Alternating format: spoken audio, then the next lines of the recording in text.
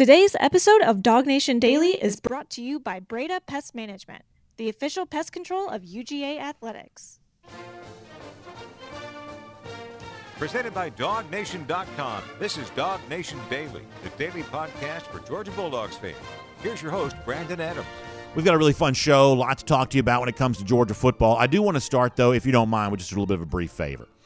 There is something going on right now that's totally out of my control, and I am trying to do everything that I can to fix it, which basically means turn to somebody who's smarter than me to see if they can help me for that. For the last 2 days, our show has not appeared on the Apple Podcast player. Now, there's a lot of different ways to listen to podcasts. If you listen via Spotify, for instance, I don't think you've experienced any interruption whatsoever.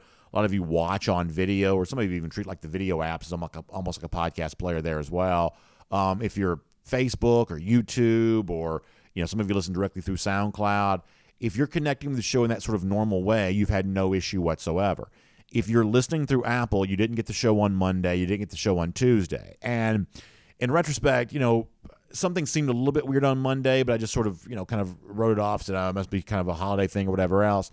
But then yesterday it became obvious to me that something wasn't quite right. And so I've heard from some of y'all since then of like, hey, what's going on here? So for those of you that reach out, I really appreciate that. And for those of you who are, maybe switching platforms because of the Apple thing and you're aware of all of that, I certainly appreciate you trying to find our show wherever you can. We're going to get the Apple thing fixed. Hopefully it's going to be fixed today. I can't promise that for sure because it's kind of out of my hand to a degree. These tech giants being tech giants, sometimes they kind of do what they want to do at their own pace. But we are working to get it fixed if you're normally an Apple listener. Now, here is my request of you today, and I hope that you'll help me out with this if you can. So I try to get something like this out on Twitter to let everybody know, hey, we're having a problem with the Apple player.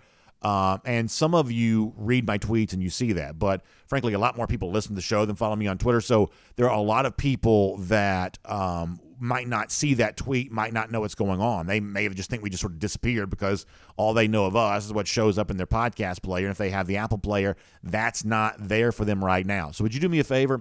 We're going to do this like outreach. Remember like Visitation Sunday at your Baptist church when you were growing up? We're going to do a little bit of outreach here for a moment. If you know somebody that likes the show and you assume that they may be listening via podcast, would you mind just reaching out to them and say, hey, BA told me to call you, and he told me to tell you that the Apple player is not working. It's going to be working again soon, but it's not working right now. And he said you can listen on Spotify. You can go directly to SoundCloud. We post the show at DogNation.com every day. And by the way, we've been doing really well with posting that thing very early in the morning. Or not early in the morning, but early in the afternoon, earlier than we once were. So it's there for you that way, obviously, video like YouTube or something like that. So there are a lot of platforms. The Apple platform is going to be back here soon, but it's messed up right now. So if you know somebody that listens to the show and maybe you don't think that person may have seen the tweet that I sent yesterday related to this, would you mind just reaching out to them? It's actually a great way to connect with some of your friends, maybe people you hadn't talked about in a while, maybe somebody in your family. Just let them know, hey, BA said to call you, said it'll be fixed soon, but for now, here's what you can do to kind of go out there and listen to the show. So hopefully we don't ask too much from you, but today I'm going to ask that directly of you. If you can help us get the word out that we're trying like crazy to get this fixed, and we'll let you know when that's all squared away. And for those of you that have kind of traveled around to find us at other places, we certainly appreciate that. Now, that said, we got to get into the show because we have a very fun show coming up here today. Later on, we've got SEC Network analyst Matt Stinchcomb that's going to join us. John's with us each and every week. That's Matt's brother. But Matt's also calling the game on the SEC Network on Saturday, so a great chance for us to talk to him. Obviously, Mike Griffith joins us every Wednesday. We'll do that with Mike coming up in a couple of minutes' time there as well. But before any of that, I want to begin this way.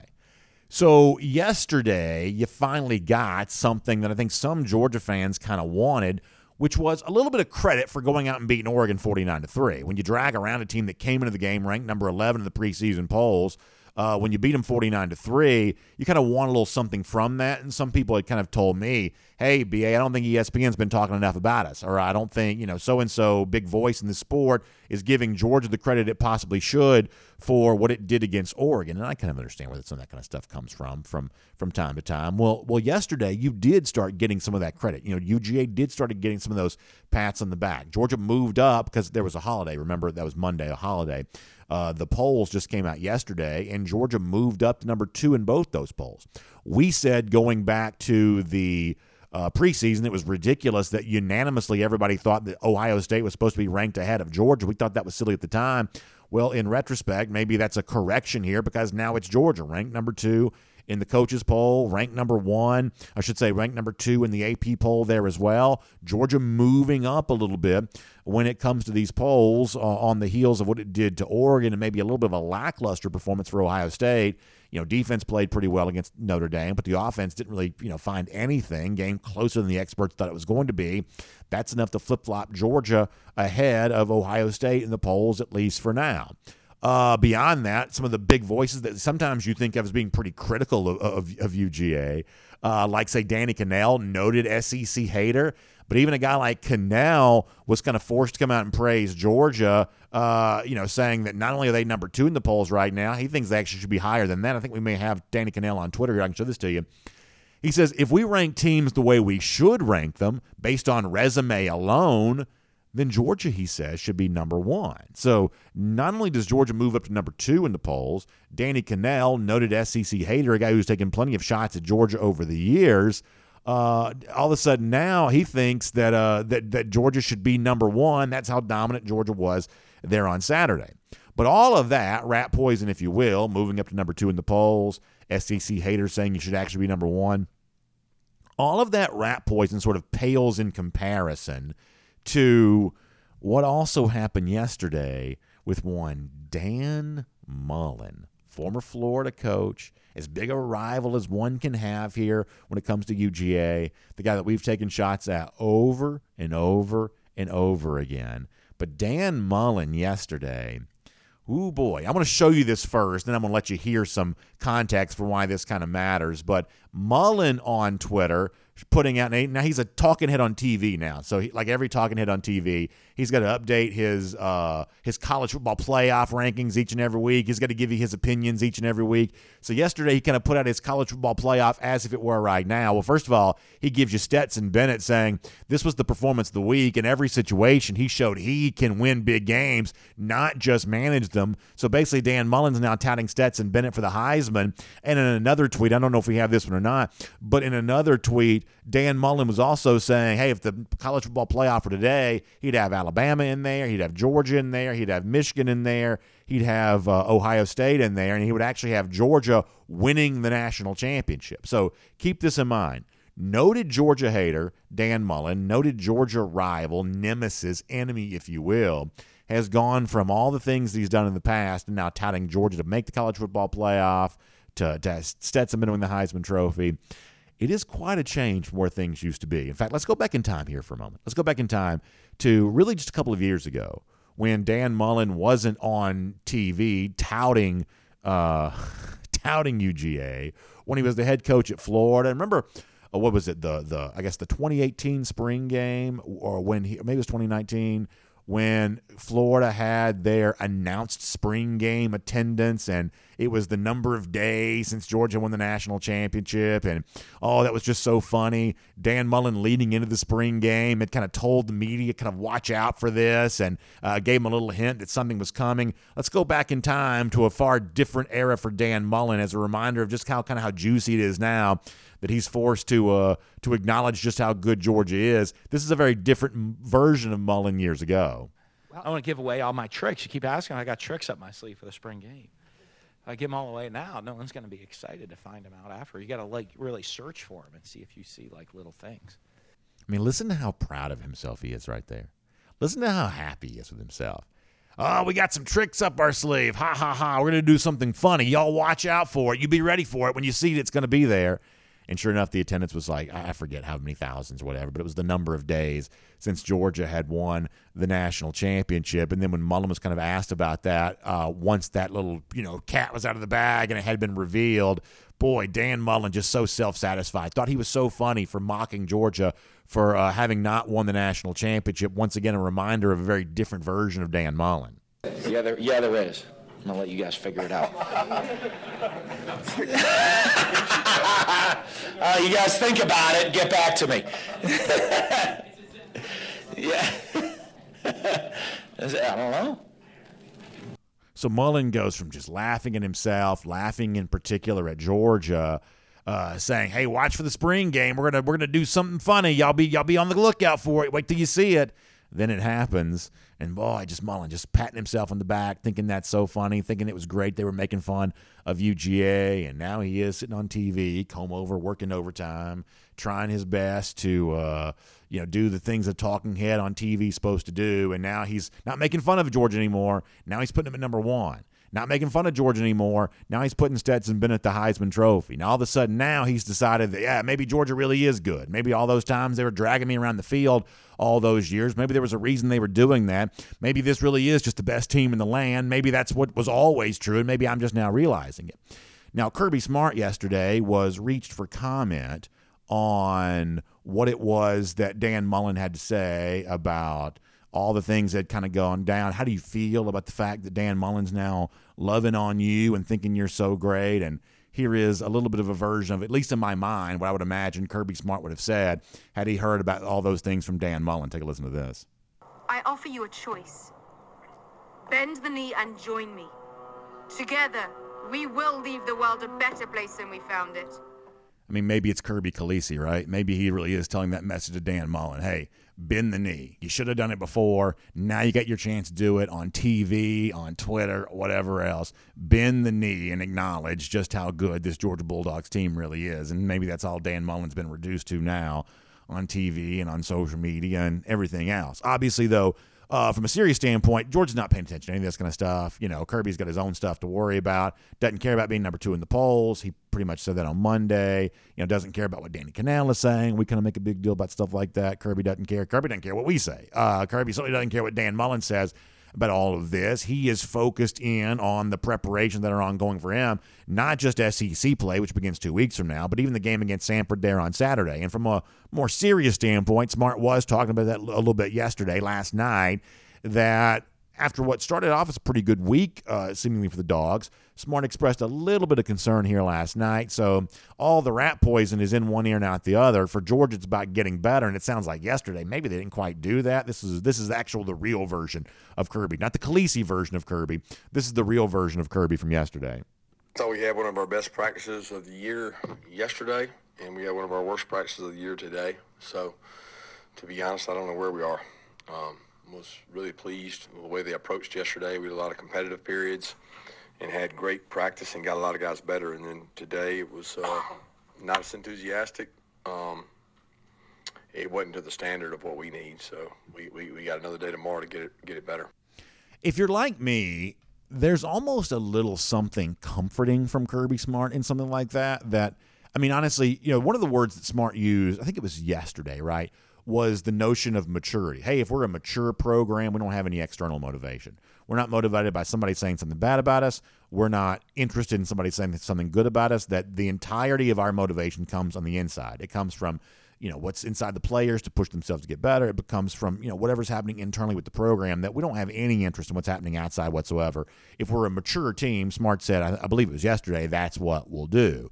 And so in the midst of all this here right now, when you are moving up to number 2, when a lot of folks are kind of forced to conclude, hey, maybe actually the reigning national champions are actually still good coming back the next year, as crazy as that sounds as an idea, maybe that actually is true, even though a lot of people are sort of late to the game in figuring that out. Once again, Georgia seems unmoved by all of this. If anything, the only thing seemingly it's focused on right now is getting better for practice, not because the opponent this Saturday is one that strikes fear in your hearts, or even if it was, that's not what it's about. It's about simply getting better day in, day out, and Smart kind of raising that standard no matter who you're playing and no matter what people are saying about you there on the outside. So bottom line is this. There is plenty of rat poison coming Georgia's way. Some of it from official polls, as the Dogs are now moving up to number 2, a place they at least should have been to start with, and we think probably number 1 overall right now there as well. Blowhards like Danny Kanell seem to agree with that. Arch nemesis like Dan Mullen, he seems to have been forced to bend the knee and agree with all that there as well. But Georgia's not paying a bit of attention to this. They were good to start the season on Saturday, but they want to be even better in the Saturdays to come. My name's Brandon Adams, and this is Dog Nation Daily, the daily podcast for Georgia Bulldogs fans, presented today by Breda Pest Management. And happy to have you with us no matter how you get to us today, live on video, 10 a.m., Facebook, YouTube, Twitter, Twitch, Radio Noon, Athens Sports Radio 960 The Ref. We also start at 9:45 with our First and 15 on DogNation.com, the Dog Nation app. Of course, podcast, we already talked about that. If you're a Spotify person, you shouldn't be bothered by this. A lot of these other kind of, Google Play or things like that should all be good. You listen directly through SoundCloud or at DogNation.com, you should be rock solid on that too. Apple, it's always going to be something. That's the problem child here for right now.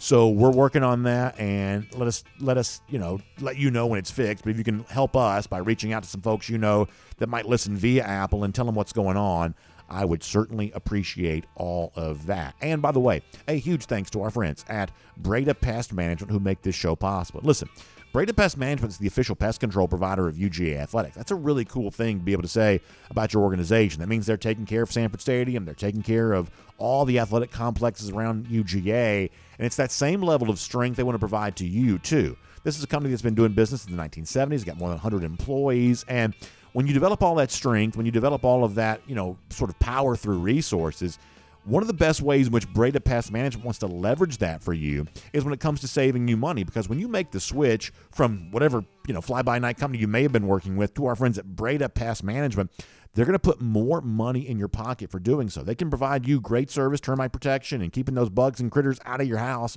which is what you want here. And they can do it for a better price than when you're currently paying.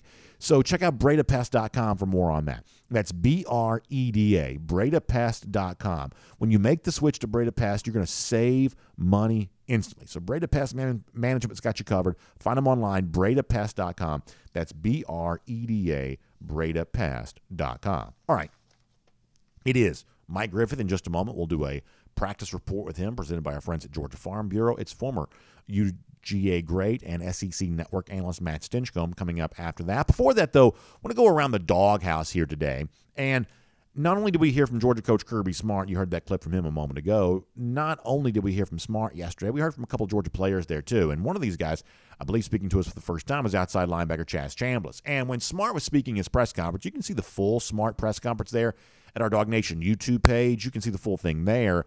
One of the things that Smart said about Chambliss was he probably hates to do media work because it means he's not getting an extra practice work right now. Apparently that's something that Chaz enjoys doing each and every day. And so the media asked him, hey, Kirby was saying that you'd like to get extra work in, you like to stay after practice and do some extra stuff. What is some of the extra stuff that you're doing? What are you doing when you're staying after at practice, try to get that extra work in? What is that all about for you? And this is what Chaz said he's working on in those moments. It all depends on the game plan for that week. Depending on what I was good at in practice and what reps I need to get back. Like, if I didn't strike good enough after practice, I hit the sleds. If I feel like my pass rush was lacking, then I'll go hit the pass rush sleds and work with coach after practice. It's all dependent on the practice before and the game plan of the week. We do a 1st and 15 at DogNation.com and on the Dog Nation app before our regular show begins. We do it at 9:45 live every morning, and that's what somebody said they were looking forward to seeing from the game on Saturday against Sanford. Oh, it's a chance to see players play more that we don't always get to see a lot of. And one of those guys is Chaz Chambliss. And I think you're reminded about how hard a lot of these guys are working based on what Chambliss is saying right there and based on what Kirby said about him. And I think you're reminded of how much of the college football life is not glamorous. We think of it being this glamorous experience in these days when you got NIL and media attention and, shows like this dedicated to talking about players, that it sort of seems like this sort of celebrity lifestyle and things like that. But it's still football, and football's still a grind. And a lot of that happens when there's no media there, when there's no TV cameras there, there's no spotlight there. And you're not just doing it for the gram, you're doing it to get better. And that apparently has been a big part of what Chaz Chambliss is all about. And so seeing more of him on Saturday and, kind of seeing more of him in the future, that's something I'm guessing we probably will see because of the stuff that he's sort of putting himself through right now to be the best version of himself when that opportunity comes. And another guy who's kind of traveled a little bit of a similar path is Kamari Laster at quarterback. That's another guy we heard from yesterday. And Laster to me is a really cool story because it's another example, I believe, of Georgia making something look easy that's actually not as easy as it appears to be. Georgia had a big need to replace kind of an all-SEC level cornerback in Darian Kendrick, and kind of quietly, Laster has seemingly done that. I mean, emphatically won the job. It certainly appeared to have been the case that he emphatically won that starting job. And he erased a pretty big concern that a lot of Dog fans had. At one point in time, the big offseason question was, or one of those big offseason questions was, well, who's going to be that cornerback starting opposite Kelee Ringo? That was a source of concern. Well, lo and behold, Laster does what he does, and all of a sudden it just sort of gets completely erased as an issue. Nobody seems to be worried about it at all, and that's a testament to, I think, the work that Laster's done to kind of take that off the table as an issue. Getting his first start there on Saturday, how'd you feel about all of that? Kamari Laster talked about some of that last night. Getting ready for the game, it was really fun. We had a lot of passion during that week. It was really fun because just knowing that you get to play against somebody other than yourself. So it was really fun, and I say that the nerves. I had some nerves, but once we started playing with my guys, I just relied back on my training. I think it's a fun success story. This is a guy that's kind of emerged from a very crowded field of cornerback candidates to become a starter alongside national championship hero Kelee Ringo, and this could be a pretty good tandem for the Dogs here this season. One more from Lassiter, doing battle every day with those Georgia wide receivers. Big day for the Georgia wideouts against Oregon. This is something Lassiter said that he sees all the time and working against those guys during practice. A lot of praise to the UGA wide receivers from Lassiter. I believe we have an elite receiving core. We go against these guys every day, and they give us their best effort every day. They make me better every day at practice. So, and it translates on the field. Our guys out there making plays, and, it's just they're having fun. So I think that they're elite. They give us their best. We give them our best. They give us their best every day. Strong words there from Kamari Laster and Chaz Chambliss. You can see more from both those guys once again on the Dog Nation YouTube page. Busy show for us. Before we're done, we'll talk to Matt Stinchcomb. He's calling the game on Saturday for the SEC Network. We'll look forward to getting ready to do all of that. Also, we'll have some of our early thoughts on the big games of the weekend, not just Georgia against Samford, but also Florida and SEC play against Kentucky, Alabama on the road against Texas. Think about South Carolina, Georgia's opponent in Week 3, going on the road to Arkansas.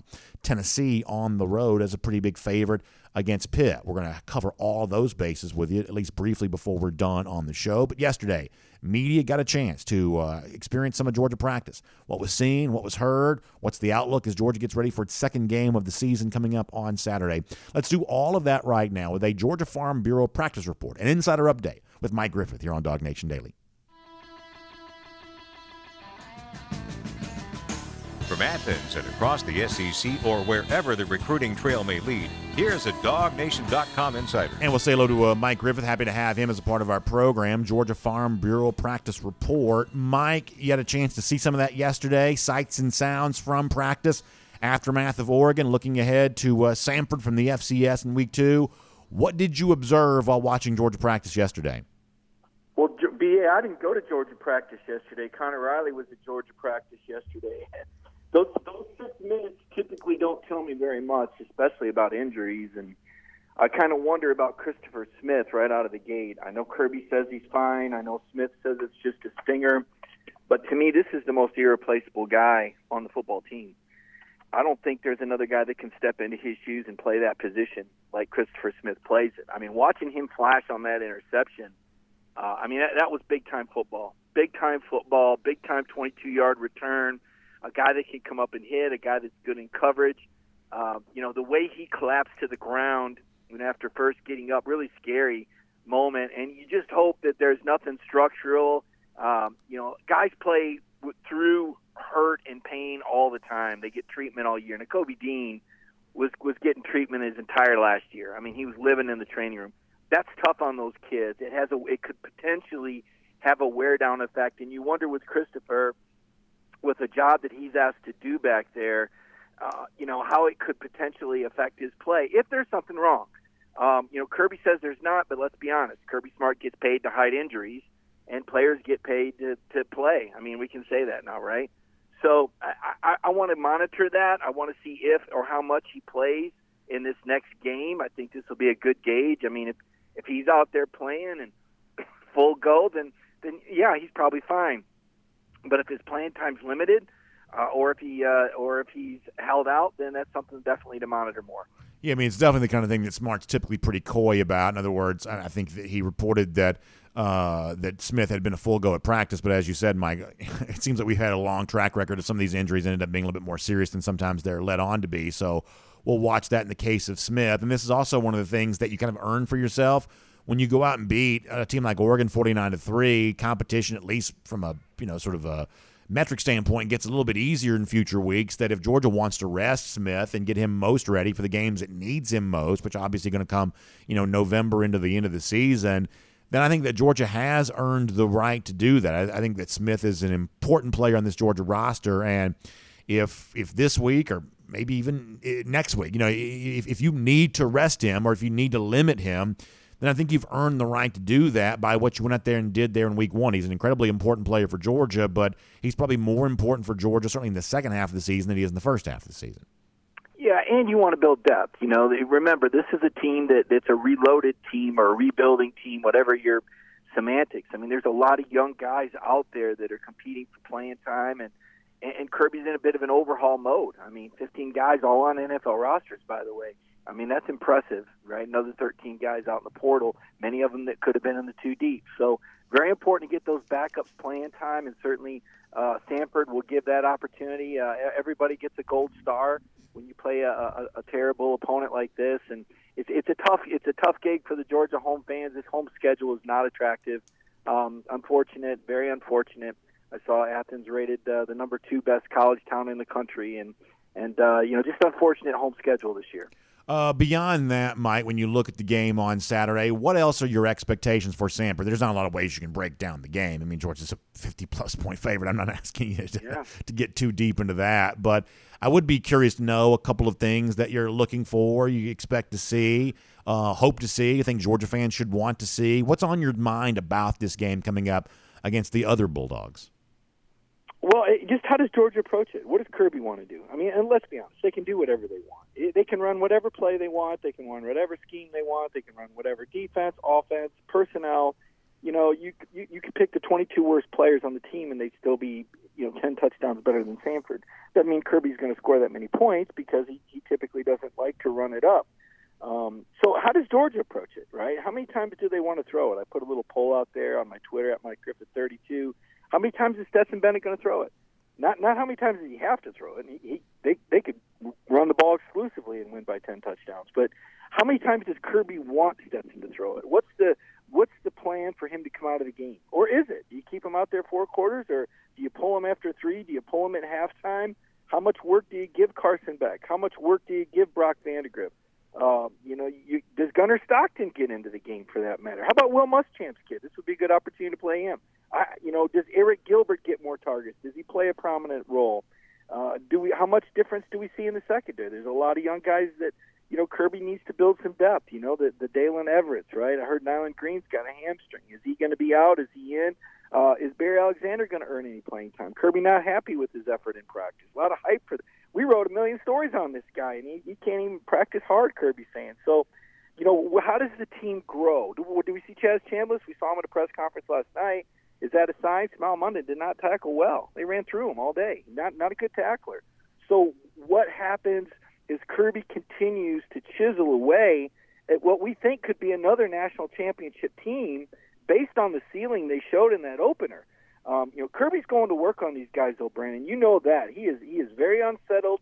He was very upset about practice yesterday.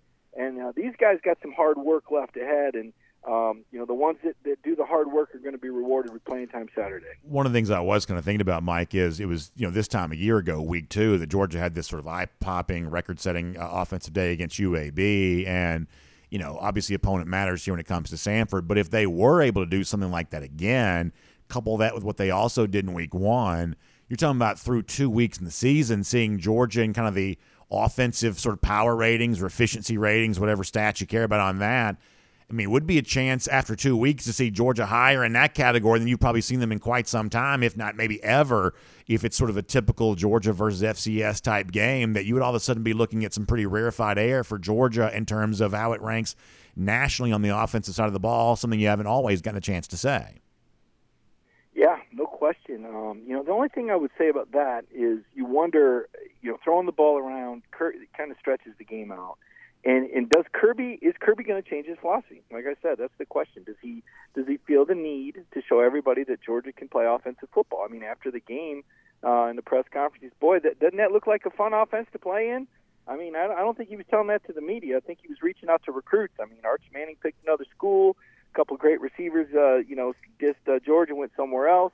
I think Kirby realizes that Georgia has a little bit of an image problem with their passing game on the recruiting trail, and he can fix that. It's really easy. Let your quarterbacks throw the ball. Now, that comes at a cost, right? It comes at a cost in terms of stretching the game out. Kirby doesn't like to run up the score. He said after the game once again that he didn't feel like they had great depth at the skill positions, receiver, running back specifically. So how many touches are those guys going to get? He's talking about limiting Ladd McConkey a little bit, not overusing him. So you just kind of wonder how much youth we see, how many passes we see. What's the game? What's the goal? What is the goal for Kirby Smart in this game? Is it, as you point out, which makes good sense to me, is it to run up some numbers and maybe change the conversation about Georgia football, that maybe this isn't just some plotting offense that plays to their defense as they often did last year, which it was a championship defense, so that made sense? Or is Kirby turned the page and said, you know what, we're going to have to start throwing the ball around if we're going to get more five-star quarterbacks and more five-star receivers?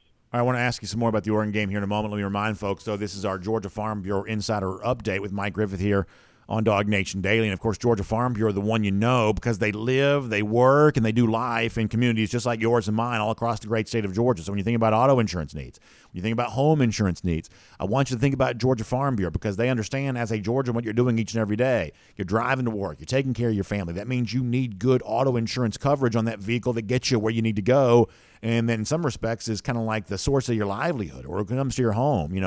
These are the collection of your best memories, but also in some respects, maybe your most important investment, your most important asset. Once again, good insurance protection on that home, so important. Georgia Farm Bureau understands that. They are a Georgian just like you. They are in Georgia just like you. They've obviously taken care of our agriculture and farming community for a long time, but they take care of all Georgians there as well. They are always the home team, and they've got great options available to you when it comes to your insurance needs. So check them out online at gfbinsurance.com.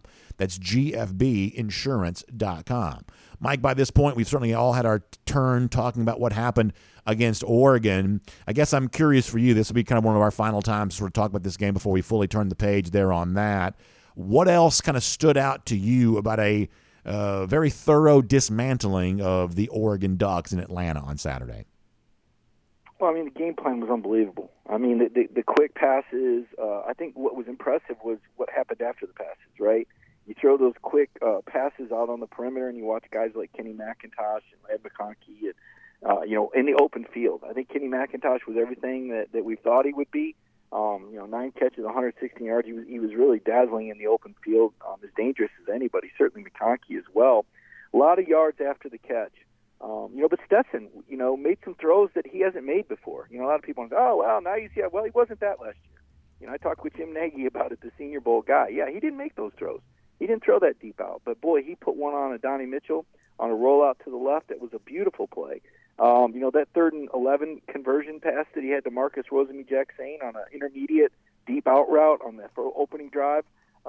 Incredible throw, great timing. The decision to throw a couple passes away. Noah Sewell's, it flashes in his face, and he's able to run away and get rid of the ball, avoid a 7-8 yard sack, or avoid an interception. A lot of the decision making that were concerns for Kirby Smart, and I don't know how many times Kirby Smart called him a bonehead last year, but obviously it's gotten through, because I thought Stetson played as well as I've seen any Georgia quarterback play in a long time. So I was impressed with his performance. I was impressed with the execution. I was impressed with the skill position players. The line play wasn't as dominant as you think. You don't see Georgia get out-rushed very often, especially in a game they lose, or a game that they win. So there's some concern. There's some red flags in there. But the execution was so good. My goodness, they scored on their first 7 drives, Brandon. There hasn't been an SEC team that's done that in 4 years. Think about that. That would include, Mac Jones and Joe Burrow, right? Mm-hmm. They weren't able to do that. So in a pandemic year when nobody was playing defense, by the way. Yeah, and by the way, I think Oregon's. I'm going to say it. I think Oregon's a pretty good team. I think Oregon's going to win 9 or 10 games. I think Oregon's a top 25 team. I think Oregon would probably be the 5th or 6th best team in the SEC. I just think Dan, outthought himself. He said, you know what, we're going to force Georgia to throw the ball on the perimeter. We're going to shut down the rush lanes in the play-action game. We're going to make Stetson throw it downfield. And then in the off-season, Todd Monken said, you know what they're going to do? They're going to force to throw it outside. They're going to shut down the play-action game in the middle, and we're going to game plan for it. And it was checkmate. Todd Monken did a tremendous job. I thought Kirby Smart did a great job with the defense. Bo Nix isn't a bad quarterback. He isn't. He's a good quarterback. He extends plays. He's athletic. But you held that guy out of the end zone. That's, to me, remarkable. That's really remarkable. That defense, The scheme was a little different than Dan probably thought. Not as many pressures because Oregon had a game plan to get away from the pressures. But, just across the board, the game plan was outstanding, and they executed even though they weren't as physically dominant as the scoreboard might indicate. Mike, thanks for being here. Georgia Farm Bureau Insider Update. Appreciate your time. Look forward to reading more from you at DogNation.com. And, of course, chatting with you again very soon here on Dog Nation Daily, presented by Breda Pest Management as well. Appreciate it, Brandon. Let's take a look around the rest of the league. This is SEC Through. We're about 5 minutes away from Matt Stinchcomb, SEC Network analyst, calling the game on Saturday. We'll get his thoughts on the Dogs coming up then. Before that, though, we are cruising around the SEC, courtesy of Royal Caribbean, and obviously getting ready for that great cruise with Dog Nation coming up this spring. Our good friend Jessica Slater helping us out with that. If you go to the website royaldogs.com, that's royaldogs.com, you can find out all about this, when we're going, that entire great experience related to all that. Onboard Independence of the Seas in April, visiting Nassau, visiting Coco Cay, Perfect Day Coco Cay, and really getting ready for a great experience, kind of culminating on that final night with the NFL Draft in 2023, much the same way it did back in 2022. It's going to be an unbelievable experience, and my encouragement to you is, hey, don't wait till April of 2023 to take your next Royal Caribbean cruise. I'll have taken 2 Royal Caribbean cruises by the time we get on board next April, so your time to do that there too, and of course Jess can help you all that. But when you think about what's going down with the Dog Nation cruise, if you go to royaldogs.com, you can learn more about that. Onboard Independence of the Seas, all the fun stuff to do, especially restaurants, Playmaker Sports Bar and Grill, all the cool stuff there. It's royaldogs.com, or you can call Jessica directly, 770-718-9147. That's 770-718-9147.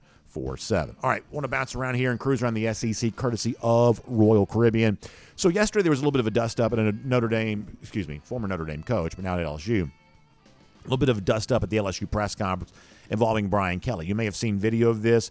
There was a reporter that walked in late as Kelly was doing his opening remarks. Kelly got, an attempt at humor here where he talked about the reporter being late. I believe it was she. She kind of fired back with, "I'll be on time if you start winning games," or something along those lines.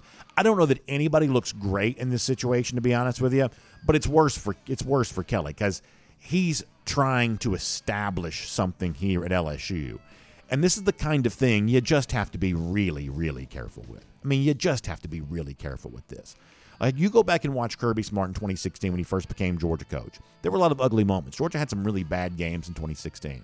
And when Georgia had a bad moment in 2016, Kirby Smart showed almost no ego after that. Never got testy with reporters, never did anything but sat there and take his medicine, because in the SEC, when you win, you can do whatever you want. And when you lose, you better keep quiet. Brian Kelly doesn't seem to know that. And even if he was trying to joke and he had kind of a joke that kind of came back at him, this still just sort of adds to that sort of compounding story of a little bit of a bumpy start for Kelly with his LSU tenure. He's a good coach. LSU's a great program.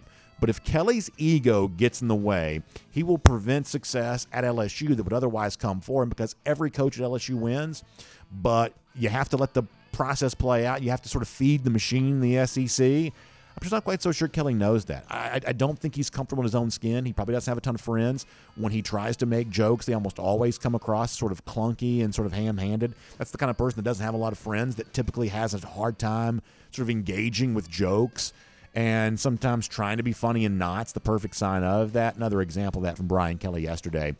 It's not a big deal, but it will be added to other things, and it becomes kind of like the litany, the long list of sort of miscues for him in the early stages of his career. And to sort of have any kind of like joking around in a press conference after what was really kind of an embarrassing showing on Sunday night, it's just a misread of the situation, the kind of thing that Kelly's going to have to keep his ego in check regards to. There are a couple of SEC stories we haven't talked about enough yet. I want to kind of hit those in sort of rapid-fire fashion. We're going to do kind of a little bit of an SEC roundup here for a moment.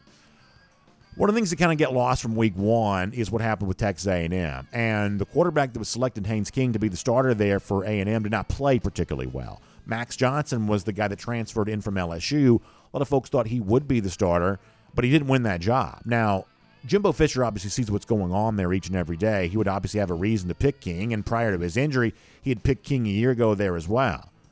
But, man, this guy throws a lot of interceptions, He threw some more there on Saturday there, too. A game that A&M won easily, but King was not sharp.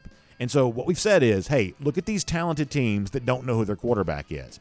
Can we pair a quarterback with an overall talented roster? And if you do, you may have a dangerous team. And A&M's one of the teams that could be that. But I don't know right now that King is necessarily that guy. Another quarterback that was not maybe perfect there on Saturday. I don't read too much into that, with Spencer Rattler.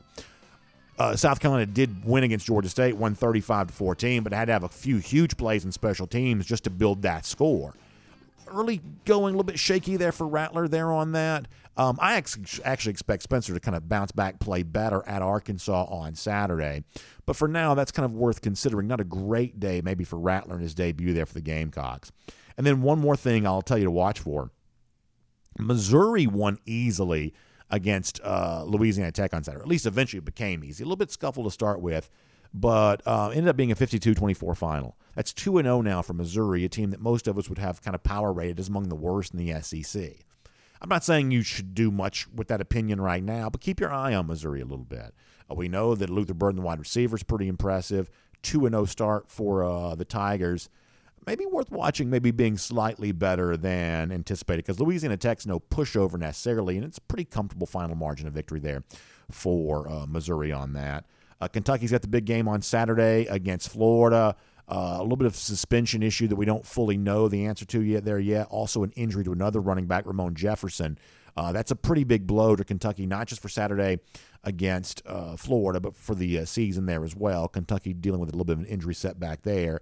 And then Pat McAfee, who's got a million jobs already, was also announced yesterday as one of the new hosts of ESPN College Game Day. So he's on SmackDown every Friday night. He's going to be on Game Day every Saturday. In a lot of ways, he's kind of living the life that I wish I was living, because those are two pretty cool jobs to be able to do on back-to-back days. But nonetheless, Pat McAfee kind of stepping into a bigger role there on Game Day. He was on there years ago, and now I guess he's back. So good news for him. And, of course, speaking of great analysts, as we try to transition from cruising around the SEC courtesy of Royal Caribbean to another one, how about our good friend Matt Stinchcomb from the SEC Network? He's got the call on Saturday for Georgia against Samford, back in a stadium that he obviously knows well, Between the Hedges. And he joins us here on Dog Nation Daily, presented by Breda Pest Management. Matt, thanks for your time, and we appreciate you being on the show here today. Yeah, man, fired up to be here. Excited to be in Sanford Stadium Saturday. I'm sure that you are, like the rest of us, pretty impressed with what you saw against Oregon. And I guess as you sort of look ahead to what you're going to see this Saturday, what is your overall assessment of the Dogs here at the moment? Well, I don't know that we saw a more impressive performance in week one. I can't think of one that you could point to. Now, there have been others that might have been more important from a victory standpoint. I think Florida getting the win over Utah was huge for that program in year one under Billy Napier. But none were more impressive. I mean, that was an emphatic victory and a statement win. And it's as evidenced by what we saw in the poll. Now, this poll, as most early season, even preseason polls are, completely nonsensical in a lot of areas, but in others where you're like, okay, they got this part right. I'll be interested to see how Oregon finishes the year. I think they'll play relatively well. I think Utah will finish the year pretty well. I don't know how good the Pac-12 is, though. Yeah. And so I do think that Georgia could not have played better. I do think that their opponent certainly could have played much better. It didn't. And so it does, I think, kind of change, relatively speaking, how you might perceive week one. That said, you can only control what you can control. I can't make you play better. All I can do is handle how I perform on this day or in this contest. And by and large, Georgia acquitted itself very well, especially on offense. Wasn't perfect by any stretch. A couple loose hats, defenders unaccounted for in protection, and a couple of the runs. However, you're able to get a lot of guys, new faces along the offensive front, and defensively, yeah, you leaked some yards, but you got key stops. And I want to say Oregon was only in Georgia territory 3 times the entire game. So an impressive win, to say the least. So Stetson Bennett's one of the guys that comes out of the game on Saturday being the most talked about. Good year for him a year ago. Obviously, leads Georgia to a national championship, but from a kind of statistical performance and, I guess, control of the game performance, what we saw on Saturday seems to be a little bit of a different step forward for him in comparison to maybe where he was even at the end of last season, national championship game, things like that. Was this kind of a coming out party, you think, for Bennett? Was this a realization of how good he is and maybe he just wasn't getting the credit for that before? Is this an example of kind of a week one overreaction where we're making too much out of, one data point? What was your evaluation of Bennett in particular? Because he was certainly one of the most talked about players after the game. Yeah, I think for many he was a coming out party, which was a shame because we like to stick to our preconceived notions. And so there's a lot of folks out there that just were insistent that any and all success that the Georgia offense, and specifically the quarterback position with Stetson Bennett out there on the field, was owing to this elite Georgia defense. Georgia had an elite defense, no doubt, but that defense didn't complete a single pass. And I think this was a natural evolution that makes total sense when we look at it. This is the first time Stetson Bennett headed into a season as the guy. And this was the first time in a long time where Georgia had stability. And by that I mean 3 seasons, where Georgia had stability in a known commodity at quarterback. Last year we all thought, JT Daniels finished the year, therefore he is the guy. He was injured. It lasted, 3 games? And instability was reintroduced to the quarterback spot. It's not easy to build your offense, and especially your passing game, when you've got turbulence at the quarterback position. And when you look at last year, you did not have a healthy wide receiving core. You did have inexperienced receivers being forced into the lineup to play meaningful snaps. And thankfully, Georgia will now be able to reap the benefits of having been forced to do that. You won a national championship despite all that, and now many of those same players are experienced, and they're catching passes in an offense that is being run by a quarterback that is the guy. It's practice reps. Stetson Bennett has been getting practice reps with the ones consistently for the first time ever. That's huge, and I think that it's natural to expect this offense to be that much better and for his performance to be that much better. I'll finish with this. I think one of the things that's going to be kind of a season-long story is the beauty contest between, say, Alabama, Ohio State. You mentioned earlier Georgia's now leapfrogged Ohio State in the polls. I don't know how much of Alabama against Utah State you saw. I don't know how much of Notre Dame and Ohio State that you saw. But how do you kind of compare Georgia to its chief national championship competition based on your sort of preseason perception of those teams and now kind of what you've seen through one game from all 3 of those teams on the field? Yeah, well, I think if you didn't have a preseason poll, which is completely unnecessary for things other than, stuff like what we do, sure, then Georgia would far and away be the number 1 team in the country. It wouldn't even be a conversation. Oregon is better than Utah State. And Notre Dame, Ohio State was a game longer than most anticipated that it would be, with so many new faces and a rookie head coach. There's no doubt that the victory that Georgia put together in week 1 would say Georgia should be the number 1 team in the country in the quote-unquote week 2 rankings. Thankfully, it means nothing. Yeah. We act like it does, but it doesn't. But it really, if we're looking at it and we're just talking about the that have already happened and we conceive notions, then Georgia's the best team in the country right now, right? Based on, I don't think there's any question. A dominant performance versus a team that's thought to contend for a conference title, perhaps. Man, it doesn't get much better than that. Well, speaking of great performances, you always provide one on the SEC Network every time you're calling one of these games. We're happy to have you back doing the Dogs again on Saturday. And, Matt, we appreciate you spending some time here on Dog Nation Daily, presented by Breda Pest Management today. So we'll see you in Athens, and look forward to your call, and obviously always appreciate your insight on the Dogs. Brandon, thanks for having me on. You do a great job. Hey, thank you, man. I appreciate that. So good stuff there. Matt Stinchcomb from the SEC Network, getting ready for Georgia and Samford coming up on Saturday. That's always a lot of fun. Of course, we love Matt's brother John, who, of course, joins us each and every Monday as well. It's a lot of Stinchcomb here this week on Dog Nation Daily, and that is never a bad thing. Indeed, that is the case. Also, later on this week, hope you'll get ready to tune in to our Go With The Flow presented by R.S. Andrews. We make our picks for the week, and the lines we use on those games coming courtesy of our friends at MyBookie. So with that in mind, let me give you a couple of early thoughts on some of these games right now. We call this kind of our MyBookie Best Bet segment here on Dog Nation Daily. So here are the games we're picking here this week, and we're using 52 for Georgia against Samford. A couple of the books, that's where they have it at. We got Texas getting 20 at home against Alabama. Florida as a 5-point favorite right now against Kentucky.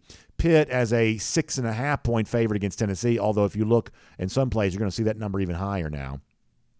More like 7 probably, so that's key number difference there on that. South Carolina, Arkansas, that number's going to bounce around 8, 8.5, but we had it at 8 when we kind of locked these numbers in for the week. Here are my quick thoughts there on this. Georgia's actually probably been a little bit better against the spread against FCS foes than you kind of think. They've at least been right on the number plenty of times, if not always the outright cover. But you don't see a lot of scuffling for Georgia when it comes to FCS-level opponents, although the last time it played against Samford in 2017, it was a little bit of a closer score. So just keep that in mind, is that Georgia's actually probably done a little bit better against FCS foes than you might imagine. I think that Texas is interesting against Alabama for this reason. Typically speaking, in week ones, we've seen Alabama, neutral site, non-conference foe. They've dominated that, and that's been about the biggest sure thing you can imagine. But another kind of semi-sure thing for Alabama is a little bit of a sleepwalk performance shortly after that. Last year, that came against Florida. In previous years, that's come in losses to Ole Miss. So this is a little bit different schedule template for Alabama. They didn't play the big game week 1. They played Utah State. So in week 2, is this the Alabama sleepwalk, which we oftentimes get in September, or is this the Alabama domination, which we usually get in week 1 against a non-conference foe? Be very careful here about trying to decide which version of Alabama you get. You almost always get a dominant non-conference, but you almost always get a little bit of a sluggish game somewhere in September. It's going to be on the road, going to be 100 degrees, going to be a little bit of as hostile an environment as the folks in Austin are capable of creating. My guess is this is more of the Alabama from the week 1 variety, but at least keep that in mind. This is a little bit different spot than we're used to seeing Bama in. I've told you this before. Florida as a 5-point favorite against Kentucky is a total overreaction. In the summer, you could have found this at 3. On Sunday, you could have found this, like if you wanted to bet Kentucky, this was the time to do it, around kind of like the +7, something along those lines. It's settled in since then, around 5 here, but that's still too many points. Florida may win the game. They probably will. But 5, I believe, is a lot of points here in this instance. That's kind of a blind take on Kentucky for me at that price. I think that Tennessee could be a very live favorite on the road at Pitt. I think this could be an opportunity for the Vols to send a little bit of a message to a Pitt team that just won a rivalry game on the Thursday prior to this. So I think the Vols are probably worth a little bit of a look here. And then South Carolina at Arkansas. My guess is we'll give you more of the kind of the trends on this when we get ready for Go With The Flow later on this week. I'm sort of guessing the entire world kind of lines up behind Arkansas on that.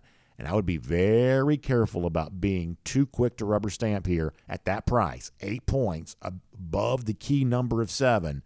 I'd keep my eye on the Gamecocks there a little bit, at least in terms of keeping it closer than the experts think. And, of course, you want to get action down on those games, you can go to our friends at MyBookie. It's winning season at MyBookie, and you can take advantage of a great offer for Dog Nation Daily listeners and viewers. When you use the promo code DogNation, you're going to get a 100% deposit bonus. That means you put in $250 into your account at MyBookie. When you open it up, they're going to give you $250 there as well. You literally have $500 in your account. You're a winner before you even place your first bet with more money than you started off with. In fact, double what you put in. That's what MyBookie does for you. They take care of their players. They've been famous for that for a long time, and they want to take care of you there as well. You can bet on anything, anywhere, anytime. College football, get the pros coming back on Thursday night, and, of course, on Sunday there as well. All of that with our friends at MyBookie. So use the promo code DogNation. Get your deposit in your account opened up, and they're going to give you a 100% deposit on top of that. Money line, spread bets, you want props, you want to start getting ready for the NFL stuff. You can do all that with our friends at MyBookie, so make sure you check that out. Also, one more thing to tell you about before we wrap up for today. Don't forget that on Friday, we'll be back with you for our Big Finish presented by the Finish Long Drink. We love the weekend around here. We love especially football weekends. And for us, the Finish Long Drink, big part of those weekend plans. And we want to see you doing the same thing there as well. A lot of you were loving the Finish Long Drink at our DogNation.com tailgate this past Saturday, and I was certainly enjoying seeing all of that.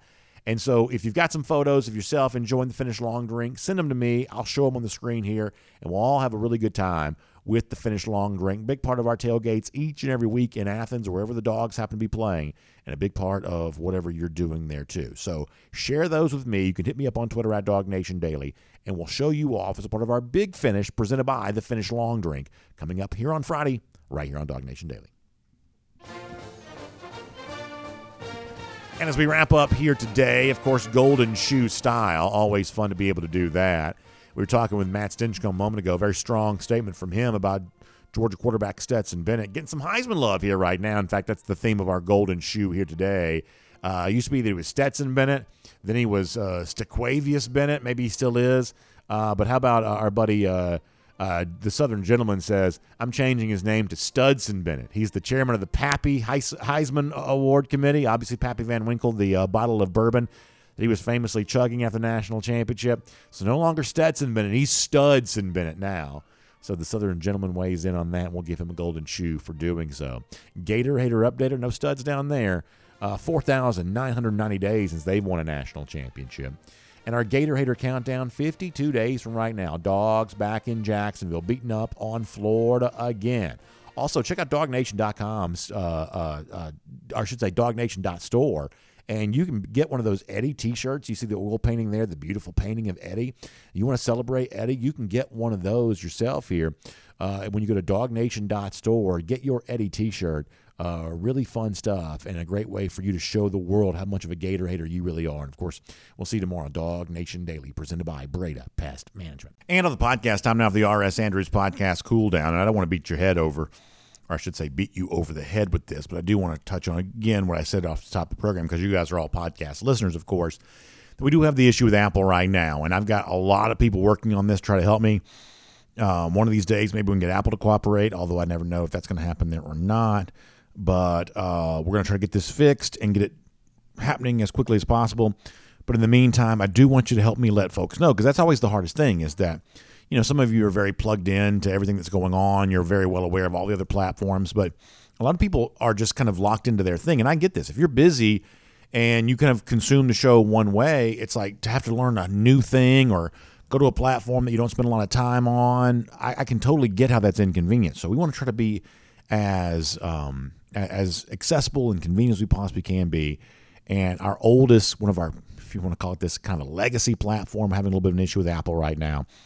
So we're going to see if we can get that fixed and just help us let folks know that's what's ongoing. I'll also take a couple of comments here there as well. Now, Frederick Meredith also kind of weighing in, we talked about before, when it comes to the playoff bracket that Dan Mullen put out, where he had Georgia playing Michigan again. He had Alabama playing Ohio State beating Bama, Georgia beating Michigan, then Georgia beating Ohio State for the national championship. You know, who knows who would win between Ohio State and Alabama? Maybe they would, maybe they wouldn't. Frederick seems to think that Bama would win that game. But can you imagine, though, if it's Georgia, Michigan in the playoff again, which it entirely could be. I mean, Michigan's one of the top-ranked teams, and, you know, Michigan's getting a little bit of love right now. But imagine trying to sell that to a national audience. Hey, you saw Georgia-Michigan a year ago, and now you're going to see it again, except this time Michigan's missing his two best players from last year's team. So the blowout loss may be even worse this time around, but this was the best we could find as far as an opponent for UGA goes. I mean, can you imagine trying to sell that? Not an easy thing there at all. Not an easy thing whatsoever. So, yeah, there you go. Brian Ellering also kind of weighing in on the Atlanta Braves and what they're doing right now in the National League East. And it's an exciting thing to be able to see. It's a lot of fun to be able to watch. Last fall, we had a great time watching Georgia marching towards the championship while the Braves simultaneously were doing the same thing. And you sort of get the impression this fall is at least going to feel somewhat similar. Now, we don't know how it ends, but we know how it feels right now, and it feels pretty good for fans of both teams. So thanks for being here for the podcast Cool Down. Y'all help us get the word out about the Apple deal, and we will see you back here tomorrow. Dog Nation Daily, presented by Breda Pest Management. We'll look forward to talking to you then.